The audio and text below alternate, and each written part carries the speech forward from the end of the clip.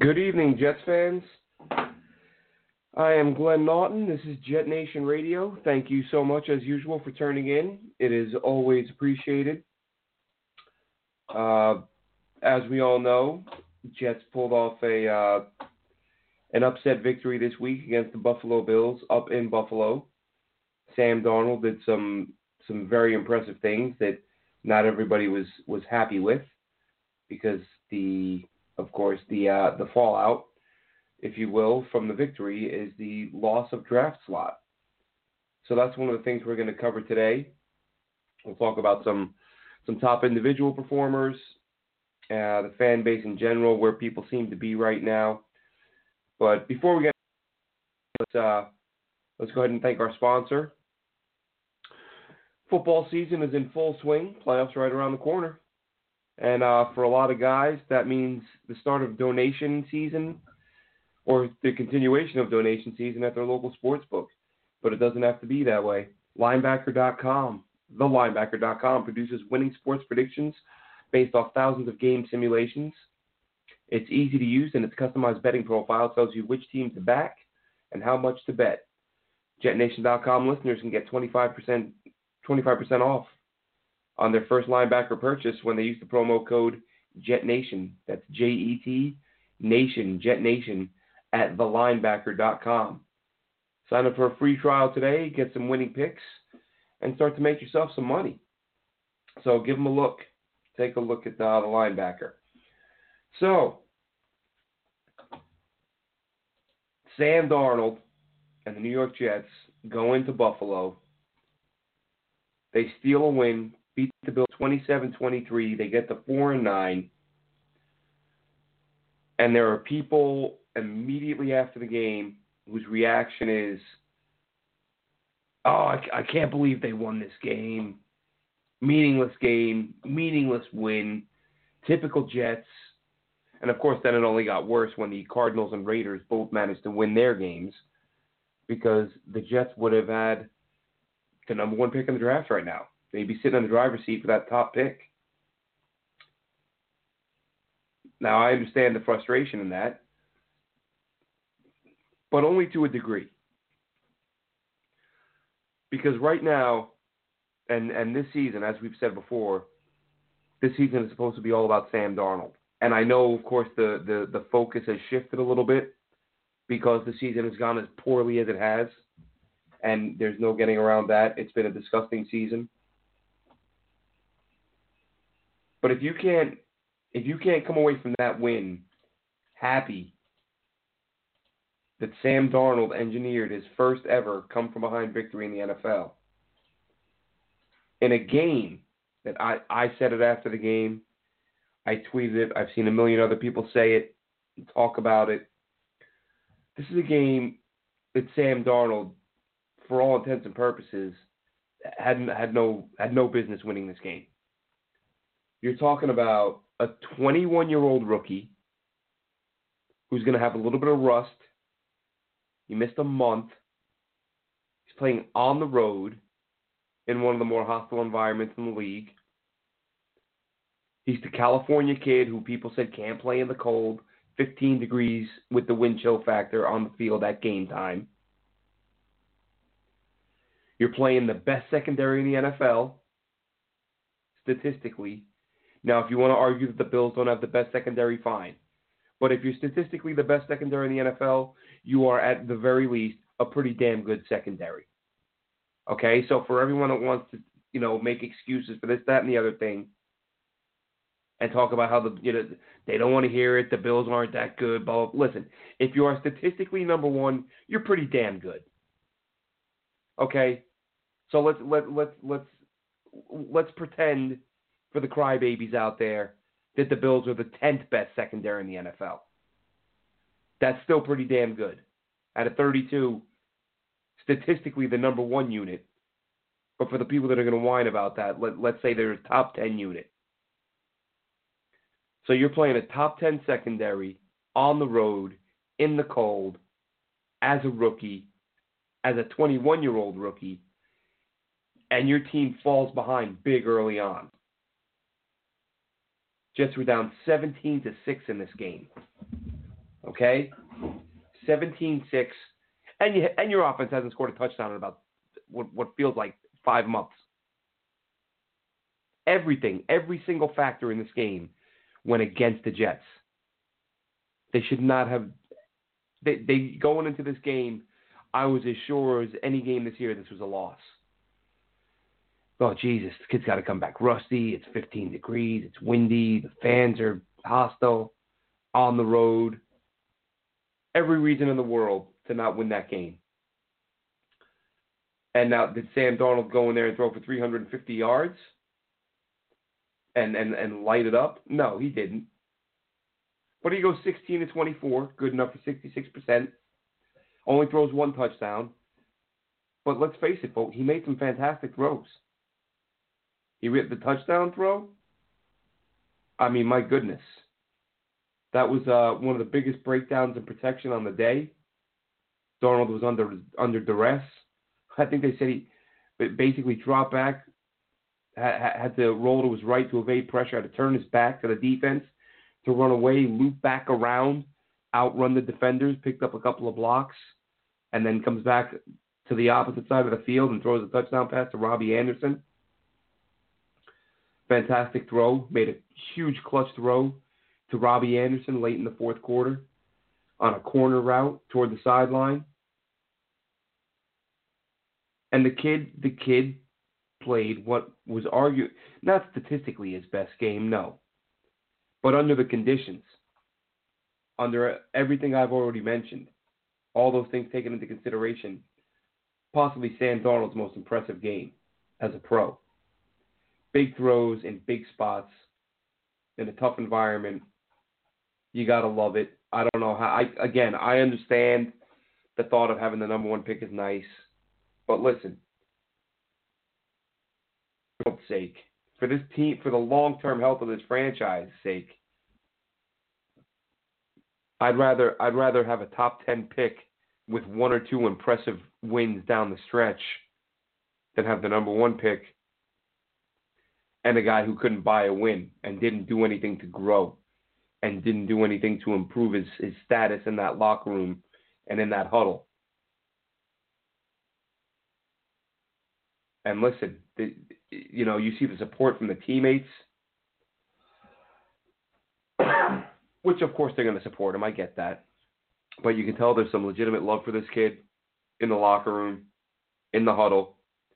And I'm if you're upset about this win because of draft position, I don't know what to tell you. If the Jets are picking 5 or 6, there's still a pretty damn good chance they're going to get themselves a good pass rusher.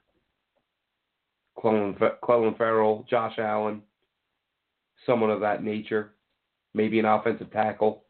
But the Jets, Sam Darnold can win a couple of football games, and the Jets can still fill a major need in the draft. Now, of course, a lot of that, as is always the case, is going to come down to developing that player. And on that note, and I do want to say really quickly, I meant to say this at the top of the show. Apologize for no show last week. Well, we did a show. Did the show on Blog Talk.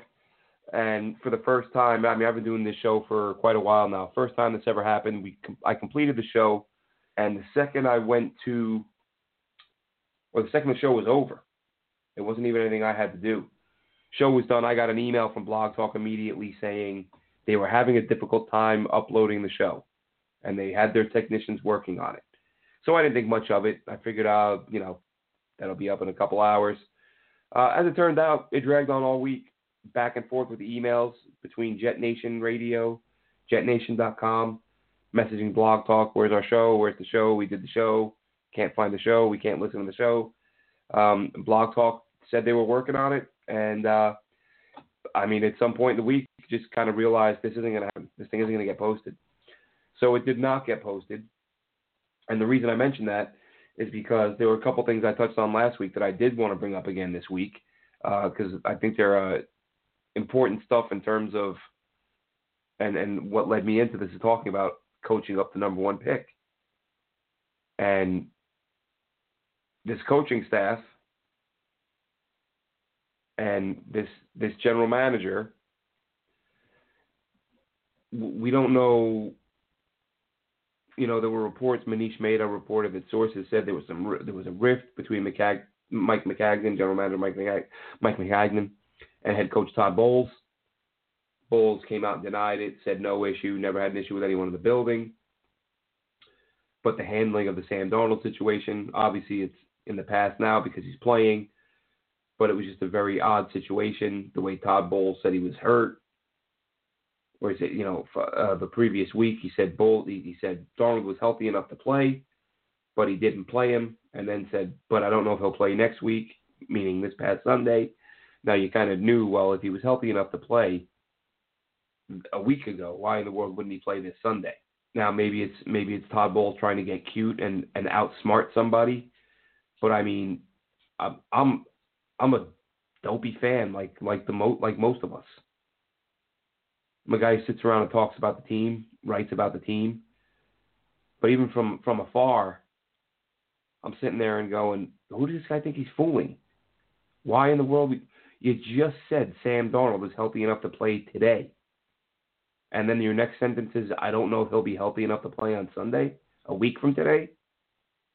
It was so nonsensical that people started to ask, is Todd Bowles being forced to bench Sam Darnold? Is it even his call anymore? Is this Todd Bowles signaling to the media that Sam is healthy, but I can't play him and I might not be able to play him next week? Is ownership stepping in? Is the front office still structured in a way that Mike Maccagnan isn't his boss? Is Maccagnan making this call? And the way this front office is structured, it has been criticized, and rightfully so, because it has not worked out. It's a unique setup. I've had people say that this is the only team in the league that does this. That's actually not the case. Now, I don't know how many teams are doing it now. I do recall when this was announced that this was going to be the structure of the front office, that the GM and the head coach would be on equal footing, that at the time, I believe it was the Dolphins and the Falcons. Other front offices were doing it. Personally, I don't like it. I think you let the GM be your GM, let your coach coach. But Mike Maccagnan, it looks like, from what all the rumors are saying, will be around next year, and Todd Bowles will not. And there are some people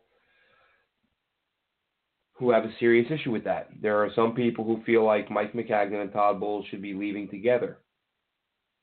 Now, I disagree with that sentiment, and I've discussed this in the past, but I wanted to go a little bit more in depth in talking about some of the failures of Mike Maccagnan that you have to wonder how much of it is also because of Todd Bowles. So we're going to look, just pulling these names up here. Okay, so you figure in the time Mike Maccagnan and Todd Bowles have been here, some of the big name players, because everyone talks about, let's start with this year. Let's just start with this season right now. And I've talked about it before on this show, but I want to bring it up again because the more I look at this list, the more obvious it becomes to me. Pardon me, the more obvious it becomes to me, it's a coaching situation. It's a coaching issue. So, under Todd Bowles, we've seen Muhammad Wilkerson go from Pro Bowl player to completely worthless.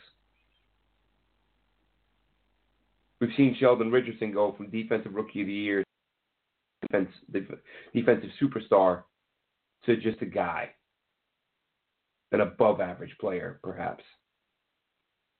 Leonard Williams was a Pro Bowler, alternate Pro Bowler in year 2. Now he's a guy who gets 3 sacks a year. Robbie Anderson was a monster last season. Would have been a 1,000-yard, double-digit touchdown guy if McCown doesn't get hurt. He's all but disappeared this season. Even more so for Jermaine Kearse, non-factor. You think of some other guys who fell apart in their time here under Todd Bowles. No, I don't want to. I'm a little torn on the Darrelle Revis thing. I think that was Darrelle Revis's heart. I don't think his heart was in the game. I think he didn't want to play in the NFL anymore, and I think that may have been a result. If you think back, Revis was playing. He was playing all right, and once he got that, was it against the Texans? I think it was against the Texans. I could be wrong, but once he came back from that concussion, he was never the same guy. Another guy in that secondary, Marcus Gilchrist, signed with the Jets that first year. He was a good player. He wasn't great. He was good. The next year, he was terrible. Absolutely terrible. And since leaving, if we're going to go, going by PFF, I'm not going to pretend I've spent the last 2 years watching every Marcus Gilchrist game. He's rated out much better, kind of back to where he was when he arrived with the Jets. Spencer Long, another guy who regressed from what he was last year with the Redskins to what he has given, what he was the last few years with the Redskins, to what the Jets have gotten out of him this year. Now, I will say he's been significantly better playing left guard versus center. And now, of course, we know that he was dinged up while he was playing center. And it's only the last couple games, his last couple starts, week 12 and 14, left guard. He's still not looked as good as he did with Washington, but he has been improved. And I wanted to throw that out there too, because the move of Spencer Long to left guard with Jonathan Harrison at center, the offensive line has looked a little bit better because Long was, the shotgun snaps were atrocious when he was playing center because of the dislocated finger. Now he's not snapping, so that issue has gone away. And let's talk about them, because we're going to do some not so much studs and duds, because honestly, to me, enough guys played well this week that I'm not limiting it to 3 guys.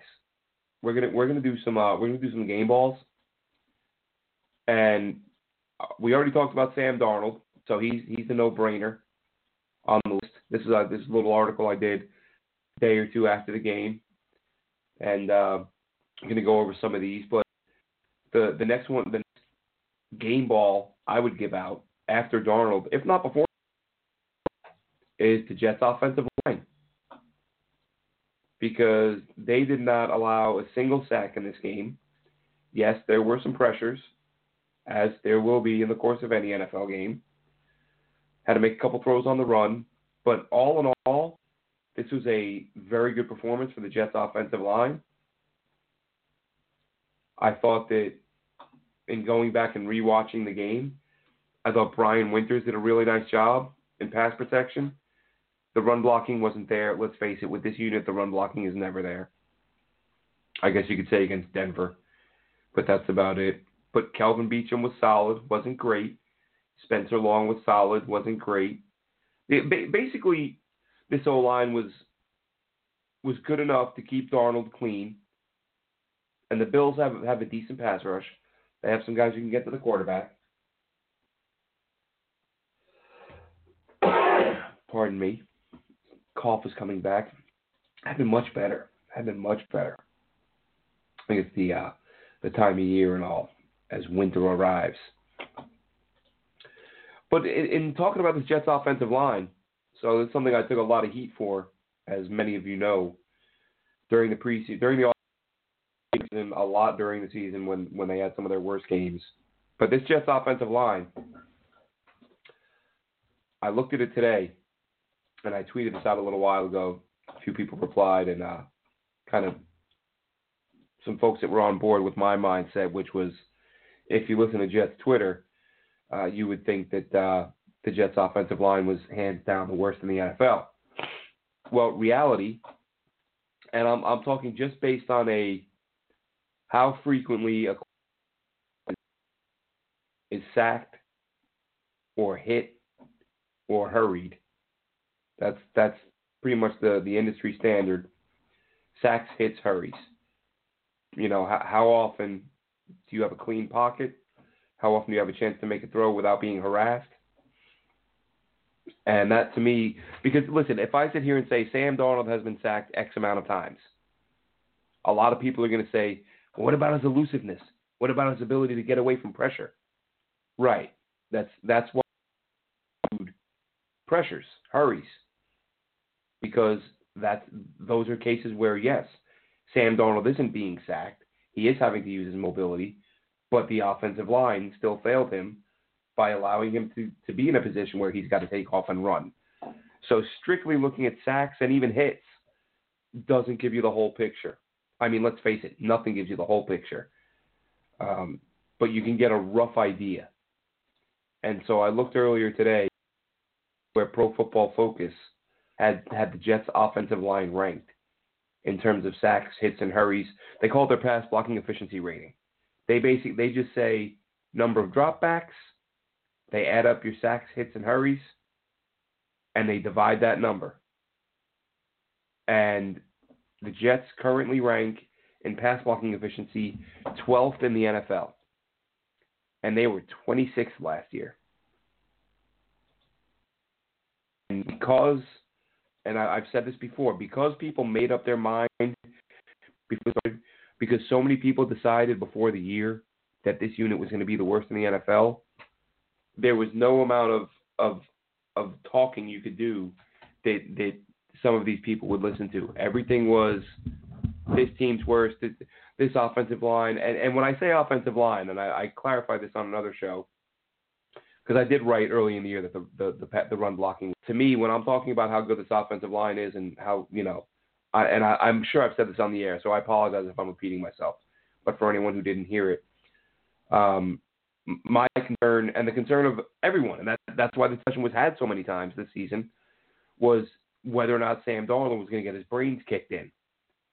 And a lot of people said that was going to happen because this was going to be the worst offensive line in the league, and they weren't going to be able to stop anybody, and Sam Darnold was going to get sacked, and sacked some more. Well, that hasn't been the case at all. Yes, he's been, but currently, after last year's team was 26th in the NFL in pass blocking efficiency, they are number 12 this year overall. So we have every reason to believe they'll finish in the top half of the league, because it would take some unbelievably bad performances down the stretch in order for that rating to drop significantly. Over, when you look at the sample size, you're 13 games in. 3 games skew your numbers that much would be shocking. So at the very worst, this team should be a top half of the league O-line. And that's basically, it's better than what I predicted. I said they would be middle of the pack in terms of their ability to protect Sam Darnold. Turns out they're top 12. Well, they're number 12 right now. And they get a game ball from me because Darnold had plenty of time to throw more often than not. And as I said, no sacks allowed, which is a pretty impressive day against that defense. We even saw Dakota Dozier lining up at running back a little bit. How fantastic was that? Little wrinkle from Jeremy Bates. Obviously, this team doesn't have a true fullback. We've seen this in the past with other coaches lining up O-linemen in the backfield to work as blockers. Dozier had a decent block on the game-winning touchdown run by Elijah McGuire. So a good job there by him. And just solid all around. I should say solid day in pass protection for the O-line. So tip of the cap for them. They get a second game ball. Another game ball. Get Robbie Anderson. Can Robbie Anderson get some love? I still can't believe it. And I'll keep saying I can't believe it until I can somehow believe it. I still get Jets fans, and I use that term loosely. Like you have different levels of fans. I get Jets fans, quote fans. They're telling me that Robbie Anderson is garbage. Robbie Anderson is a one-trick pony. Well, yeah, I saw Robbie Anderson had 4 catches this week. One of them was on a corner route. One of them was on a slant. The other one was improvisational on Darnold's 20-second scramble. And off the top of my head, I can't remember the 4th one. But it wasn't 4 go routes. It wasn't just one thing. It wasn't one trick that Buffalo couldn't stop. He ran a corner. He ran a slant. He improvised a little in the end zone. But if you go on Jets Twitter, you'll find plenty of people saying the only thing he knows how to do is run deep, is run a go route, that run past the defender. And I've had this discussion a million times. They say that like it's a bad thing, which for the life of me, it's like complaining that you have a car and all it does is get you where you need to go. Like, you need to get in the end zone. That's what Robbie Anderson can do if your quarterback can hit him with a deep ball, and you're complaining about it. It's beyond stupid.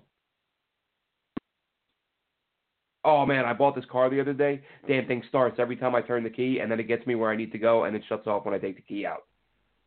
This car only knows how to do one thing. All it does is get me where I need to go. Idiots. Like complaining the ashtray isn't big enough. So Robbie Anderson, the one-trick pony, deep ball out of corner, slant, touchdown, the only touchdown of the game. And people are still going to trash the guy and say one thing. And as I've said before, I understand it. Running a deep route, running a go route is the thing he is best at. So it's the thing he does most often. But if he wasn't doing that, it'd be another reason for Jets fans to kill the offensive coordinator. I could hear it now. We have a guy who can get up and down the field. Why is he running slants and curls and hooks and screens and comebacks? He should just be running go routes all the time. So the Jets send Robbie Anderson go. What do Jets fans say? All this guy does is run go routes. What the hell? Same old Jets. Come on, man. Wake up, people. Jets don't have any difference makers on offense. You gonna tell me a guy who gets open the way Robbie Anderson does behind the to make a difference? If you're a defensive coordinator planning to play this team and you're not accounting for that, the Jets should be happy about it, and B, you should be fired. Now, getting the quarterback to hit him consistently is the next thing. But as of now, Robbie Anderson's a guy who, when he's on, if he makes a couple catches, and that's one knock a free base knock for. One thing I think he gets a free pass on. If I'm the Jets, I'm sending Robbie Anderson on a deep ball once a quarter at a minimum, especially when you're not moving the ball. So when you get all these 3 and outs, you may as well take a deep shot. If you connect, it loosens things up. If you don't, you might get a pass interference. And even if you don't connect, it's not going to loosen things up per se. But it's going to put that thought in the defense's head. They're always going to have to be aware of it. So if you're never doing it, or not doing it often enough, the defense isn't going to worry about it. What do they care? They're going to look at Robbie Anderson and go, okay, that's the guy that just, they keep him 20 yards and in. Whether it's, we see him on screens, we see him on end arounds. We see him doing a lot more than Jets Twitter tells you he does. Sometimes Jets Twitter is pretty stupid. That's what this boils down to. Jets Twitter can be pretty dumb. Because if you watch the way teams approach Robbie Anderson when he's heavily targeted, the Jets offense looks completely different. I actually threw a number in here. How ridiculous is this? Robbie Anderson has 4 touchdowns this year. 2 of them came in one game against Denver. But Robbie Anderson, in 2018, Anderson scores a touchdown. The Jets offense averages 36 points a game. When he doesn't score a touchdown, they averaged 17.6. Now, on a 4-9 football team, in games in which Robbie Anderson has scored a touchdown, the Jets are undefeated. They're 3-0. 3-0 when Robbie Anderson scores, 1-9 when he doesn't. And even with that being the case, we see games, we see games where the Jets can't move the ball, they can't get in the end zone, and Robbie Anderson has 5 targets or 6 targets, which is just beyond absurd. I've tweeted it out a few times this year before games. It's like, hey, listen, if you can't move the football, if you're not scoring touchdowns anyway, just take some deep shots to a guy who's as good as anybody in the league at getting open deep down the field. If you're not scoring and you have a guy on that a guy like that on your team, what the hell are you holding back for? Let him go play. But anyway, that's enough on Robbie Anderson. He gets a game ball. Big game for him. 4 grabs. I want to say he had 76 yards? Let's see. Robbie Anderson. As I said, we know he's got the touchdowns. Yeah, 4 for 76 and a touchdown, including a 37-yarder on a corner route. He still only had 7 targets. That's terrible. Robbie Anderson has 10 or more targets once this year. Last year, I want to say he had 6 or 7 games with double-digit targets. And it's no coincidence that was the case and that offense was better. So, that's Robbie Anderson getting a game ball. Next game ball, we're giving this one to 2 guys. They're going to share it. Kevin Pierre-Louis and Neville Hewitt in the middle of that defense at linebacker. And we talked quite extensively during the preseason when we were out at Florham Park. I discussed how impressive the depth at safety and inside linebacker was. And we finally got a chance to see some of that depth at inside linebacker this week. Kevin Pierre-Louis only played a handful of snaps. Watched some of the All-22. Actually, I got through all of it today. And I only saw him out there a handful of times. Maybe, I would say no more than 15 plays. And he had himself 3 tackles, including a sack that jarred the ball loose. So he had a strip sack and 3 tackles on a handful of snaps. And then Neville Hewitt, another guy who he was one of my biggest surprises in training camp. He was a much better player than I anticipated. And I said that this guy could take Darren Lee's job this year. I was wrong about that because Darren Lee played much better than I anticipated, much better than a lot of people anticipated, but I didn't think Darren Lee was going to be as good as he was this year. But I said, don't be shocked if Neville Hewitt takes his job late in the season. Well, now he has been given the job by Darren Lee. And we'll talk a little bit about that. Because, yeah, I just realized that last week's show was before the suspension and didn't go on the air anyway. So let's talk about Darren Lee in a few minutes. But Darren Lee's out for the remainder of the season, tested positive for substance. And Neville Hewitt and Kevin Pierre-Louis combined for 10 tackles, a sack and a half, including the forced fumble. So as I said, Pierre-Louis had 1, and Neville Hewitt had a half a sack himself. And 7 tackles, I want to say, 5 solo. So nice job in the middle of that defense, stepping up. A couple of guys who hadn't had a lot of reps this season, thought they might have been a little bit rusty. Good job there.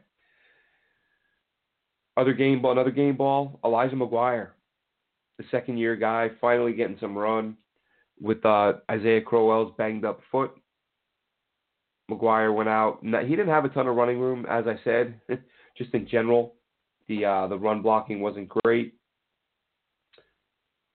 But Elijah McGuire, 17 carries for 60 yards. Most of that came on 1 carry. He had a 34-yard run at one point, but he scored the game winner on a run to the right. I mentioned Dakota Dozier being in on a block on that play. McGuire had to string it out a little bit, show him good patience before punching it in the end zone and getting the game-winning score. So here's a guy I'd like to see more of this week, but now, as it turns out, the injury report, they're telling us, at least yesterday, Haven't seen the updated version today. But the Jets, basically all three of their running backs were limited or out yesterday. Crowell didn't practice because of his foot. Trenton Cannon, who got a few carries. Let's see, Cannon, McGuire, both limited today. Limited today, did not practice yesterday. Okay, so neither guy practiced yesterday, both limited today. And Isaiah Crowell did not practice yesterday or today. So hopefully, we see McGuire bounce back, healthy, ready to go, and get some run. But let's be honest, Jesus, Houston, that's a tough front. It might not matter who they have in there. But either way, I'd like to see some reps for him and for Cannon, get them involved in the passing game a little bit. McGuire had 3 catches last week, not as many as you'd like to see. If he's going to be getting regular work, Cannon had one catch, 4 yards. That was it. Cannon scored his first NFL touchdown, so good job for him. Only had 5 carries, 3 yards. So obviously a short touchdown run. Didn't do a ton. But that guy, I'll tell you what, when you watch Trenton Cannon, he's a guy that's worth developing. He's a guy that's worth keeping around because he's one of those players. It's like, yeah, he's got a lot to learn. He may not be as patient as you would like. But when you watch that guy, once he hits that second gear, he just looks like the fastest guy on the field. It doesn't even have to be a long run. If it's a sweep or a screen pass, and he only covers, 5, 6, 7, 8 yards of ground, he just looks like he's moving at a different speed than everybody else. So get that guy up, get him in space, and give him an opportunity to make some plays. Because I think we'll see good things from that in time. But as I said, McGuire, game-winning touchdown, 34-yard run. Nice job for him. And then the next game ball, and this is possibly the most important. Well, let's face it, Darnold's the most important. But next on the list, Tremaine Johnson. That's 3 in a row, folks. 3 good games in a row for him. I said it last week that he was quietly good against New England. Nobody really cared because they lost the game. He didn't make any big splash plays. No interceptions. But he just looked good. I thought, to me personally, watching the film after the game, I thought he did a good job of sticking with his receiver. Then, of course, the following week, he had the pick 6. And then this week, 2 interceptions, including the game clincher. And I get it, it's against Josh Allen, but he still did a good job in coverage all day. As a matter of fact, I saw somebody tweet earlier that he earned the highest grade for this week per PFF, and over the last 3 weeks, the number 1 rated corner in the NFL over the last 3. Now, listen, that's not going to, no one's saying that's going to be the norm and he's going to keep that up and that's what's going to happen next year. Not at all.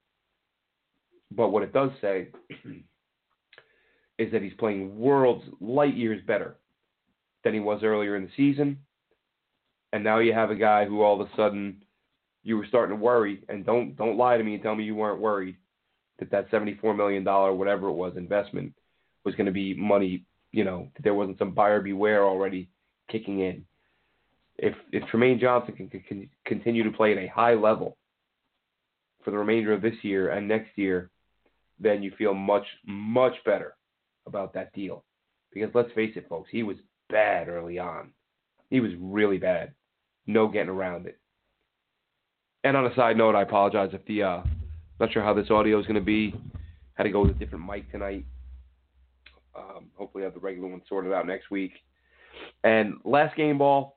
And this one's an interesting one because it's Leonard Williams, and I was on the forums on JetNation.com earlier today, as I often am. And one thing that jumped out at me, there was a thread somebody had started where they pointed out that Leonard Williams pardon me, Leonard Williams taking plays off. Controversial Leonard Williams. A few plays where he looked a little bit like Muhammad Wilkerson of last year and the year before.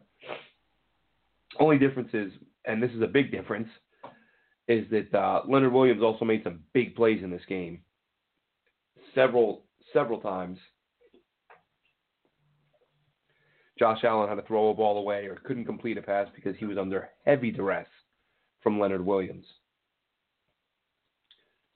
And, look, the season sucks. They're 4-9. Everyone's pissed off. I get it. Fans don't want to hear it. But, because of that, because of the fact that we were able to find a couple of plays where the effort looked to be lacking. And there was one where it looked like the fans were really getting on Leo and someone. And again, if you go to the forums on JetNation.com and check out the discussion, somebody took a few shots of that play, and it does look that from where Leo is when the play starts, that Avery Williamson and Henry Anderson are closer to the ball carrier than Leo is, and they're going all out, and they can't get to him.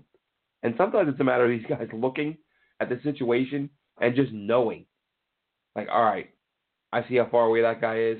I see how close he is to the end zone. I know I'm not catching that guy. And, yeah, should he go all out every play? Absolutely. In a perfect world, that's the way it works. But this isn't a perfect world. And if you're going to tell me a guy pulled up lame on a couple of plays, but then I turn on the film and I see him in the quarterback's face 7 or 8 times forcing bad throws, I can live with that. And I don't mean consistently. I'm talking about the fact this is a 4-9 season, and I'm not going to lose my mind if a guy decides that he doesn't think he has a chance to get to a guy and he pulls up early. If you can then show me, well, here's 15 other plays where he busted his ass and beat the guy in front of him and got in the quarterback's face 6, 7, 8, 9 times. That I can live with. But because fans are so upset right now, I've seen a few comparisons to Mo Wilkerson today regarding Leonard Williams. I would completely disagree. I don't think Mo Wilkerson had 8 quarterback pressures in the last 2 years. And that's an unofficial number. That's when I rewatched the game because I noticed during the game that Leo had he was really disruptive in the pass game. Kept an eye on him. I counted 8 pressures. I don't know what the official number would be. But Leo, very disruptive. Took some plays off. Bad look for him. I still don't view him as a guy who's not a high character player. So I wouldn't worry about that too much. It's not something that's been an issue at a time when his team wasn't terrible. And again, yes, in a perfect world, there'd never be an issue. But let's face it, when you know your season's over and you're in the middle of a play and you feel like you're not going to get to a guy, maybe you pull up, and maybe that's not the end of the world. And maybe you don't compare him to a guy who got paid and decided to basically take an early retirement in Muhammad Wilkerson and just mail it in every single week. A little bit unfair. But again, I get the frustration, but even still, I'm still giving him a game ball because, again, I counted at least 3 times that Josh Allen had to throw a ball away or couldn't throw a ball accurately because Leo was there, and then 4 or 5 other times where he had him on the run. So strong game all around for Leonard Williams. And one guy who I left out, who didn't get a game ball in the post-game write-up, but really jumped out at me when I rewatched the game, that was Brandon Copeland. He had 1 sack, but I counted another 6 or 7 pressures for him. Now between Copeland and Leo, they were in Josh Allen's face, 14, 15 times. So good job for him, and a good story too, because Copeland's a guy we talked about quite a bit this offseason. He's not tearing it up. Nobody's put him in Canton, but he's a guy who had a half a sack coming into this year in 32 career games. Just a half sack now this year. He's got 4 in 9 starts. 13 games total, 9 starts. He's got himself 4 sacks. So maybe he's a guy who turns into a little something with another year or 2 of seasoning. That remains to be seen. But a good job by him. And just like I said, a lot of guys had strong games. There was some talk after the game, and I saw this on the Buffalo Bills Twitter page, and I thought, the ball's on these guys. Like, you got to be kidding me. They sent out, there was a play later in the game, before the half, for those of you who remember. Steven Hauschka, Bills kicker, had a kick blocked, and while there was still some running around going on, the play was not yet dead. Jets defensive lineman Henry Anderson decided to lay a shoulder into Hauschka, and it looked like it was from behind to me. I'm going to be honest. I'm not going to lie. Jet player, non-Jet player, I'm not going to make stuff up and try to sugarcoat it. But the Bills, the Buffalo Bills, sent out on their official Twitter account after the game a clip of Anderson from it looked like it was from behind. I heard Anderson talk about it afterwards. He makes a valid point. If he hits that dude from behind, the guy's going to fall flat on his face. But he does fall to the side, and then when you watch it in slow-mo, when they slowed it down, Anderson's hitting him with the shoulder, but using his other arm to push Hauschka sideways to make sure he falls on his side and not on his face or, face first. But either way, let's say it was a dirty hit. Let's call it that. Just for the sake of, again, not sugarcoating it. Looked at full speed like he hit the dude from behind. And the Bills send out this clip. Not cool, man. That's not cool. This is the first play from scrimmage. Their offensive tackle was flagged for a chop block on Jordan Jenkins. When Jordan Jenkins was engaged with the guard, Buffalo's tackle, Deion Dawkins, goes low and chop blocks Jordan Jenkins. Now, look, the reason that's illegal is because it can easily end a career. Easily. So, and it was the first play of the game. So on the first play of the game, your guy comes out and tries an illegal career-ending hit, potentially career-ending hit on a Jets player, and then you're going to cry about it after the game because a D lineman put a shoulder into your kicker's back and knocked him down. He didn't try to end his career. He didn't do something that was potentially, going to take away the man's ability to do his job. He bumped him from behind, knocked him down. And the team who has the guy who chop blocked the player on the first play from scrimmage, they're calling it out. I mean, come on, don't be idiot hypocrites. Give me a break. Jordan Jenkins said after the game, he said I told Dawkins, if you do that again, I'll kill you. And I'm sure he didn't mean that literally. But look, man, you see these chop blocks. I can remember the first time in my life as a fan, as a young kid, that I saw a chop block. And it was a long time ago. God, what was it? Would have been around 87, 88, 89, somewhere in there. Maybe even been early 90s. But it's nearly 30 years ago. And it was a Jets game. And it was career-ending, I believe. I'd have to look it up. But Jerry Ball, defensive lineman for the Detroit Lions, in the game against the Jets when Bruce Coslet was coaching. And, he did play for several years after that. But he missed significant time. I want to say it was Brad Baxter, the Jets fullback at the time. Pardon me. Went after Jerry Ball's knee in a game, and Jerry Ball was carted off, and he missed. I want to say he missed the rest of that season. And the bottom line, regardless, no matter how many games a guy misses, that hit, that play is illegal because it can completely ruin a guy's career. So when you're running a social media account for the team, try to take a guy out with a chop block on the first play from scrimmage, shut up when your kicker gets knocked over. Give me a break. That's an absolute joke. Makes no sense whatsoever. So now, with that game in the rearview mirror, Buffalo 27-23,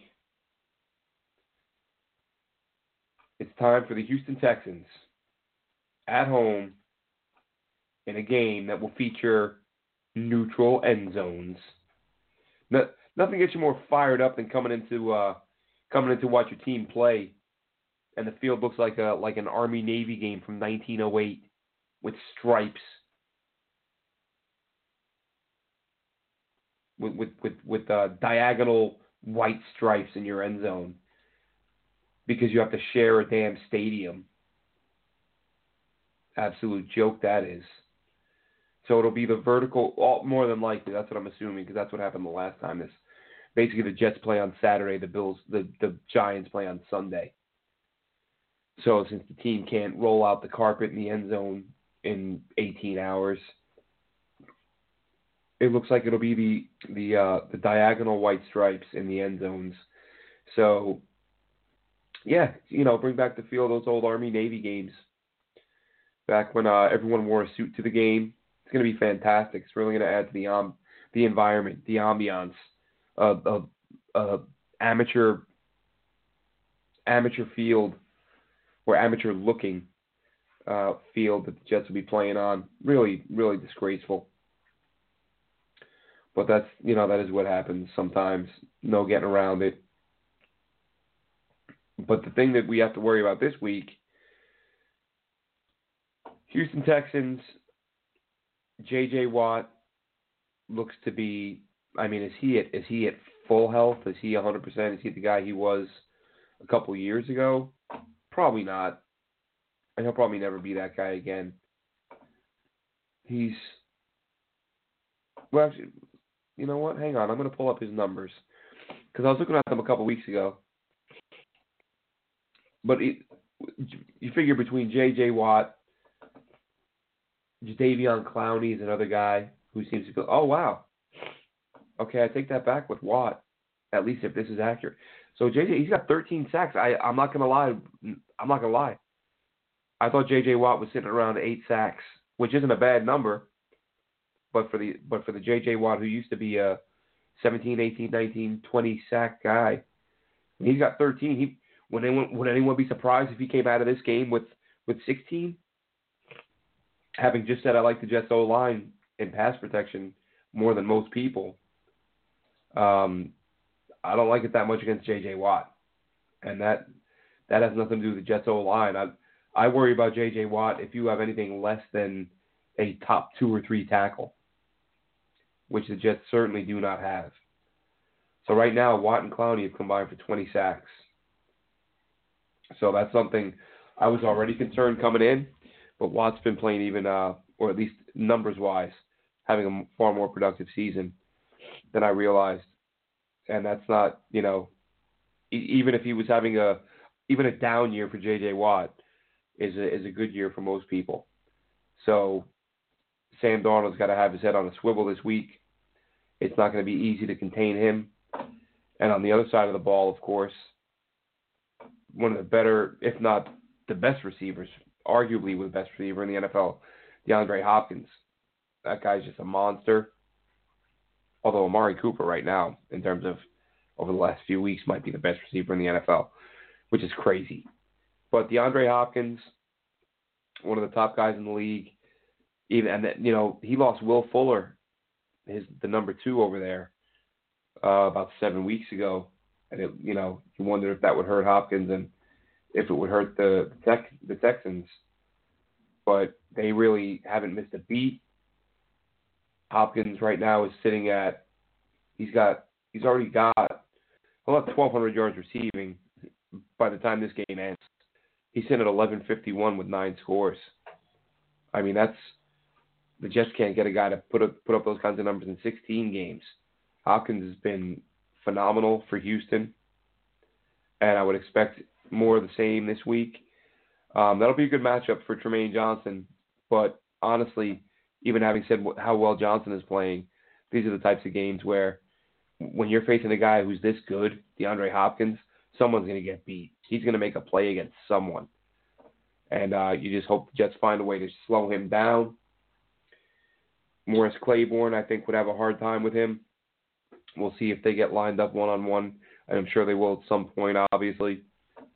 That's the matchup for Houston to try to exploit. But the one thing, I'll tell you what, one thing that could be a factor in this game is if Leonard Williams, we talked about earlier, if he comes out playing the way he did last week against the Buffalo Bills, one area where this Texans team struggles is in pass blocking. They give up a ton of pressure, a ton. I haven't looked in a while, but I saw a tweet. Pro Football Focus sent out a tweet a couple weeks ago showing the top, which O-lines had allowed the most pressure this season. And the Texans were at the top of the list. And they're probably, if they're not at the top, they're near the top. They give up a lot of sacks, a lot of hurries. So if Leo comes out playing as well against the pass as he did this week against Buffalo, maybe you see a strip sack or two, puts himself in a position to disrupt that passing game. All in all, Houston's going to be too much for the Jets to handle. The Jets aren't winning this game. They're going to have a really hard time scoring against this defense. But I'm going to say, I hope I'm wrong. I hope Darnold finds another way to pull out a late win and give Jets fans a reason to believe that he really has turned the corner and that he's going to be the guy moving forward. So we'll find out early, Saturday game, 9:30, is it? No. I want to say 4:30 kickoff, somewhere in that neighborhood. Because that one caught me by surprise this week. I was actually planning on watching the game on Sunday, completely forgot the fact that it is a Saturday game on NFL Network. So this Saturday on NFL Network, Jets and Texans. And until next time, Jets fans, thanks so much for tuning in. Have a great night.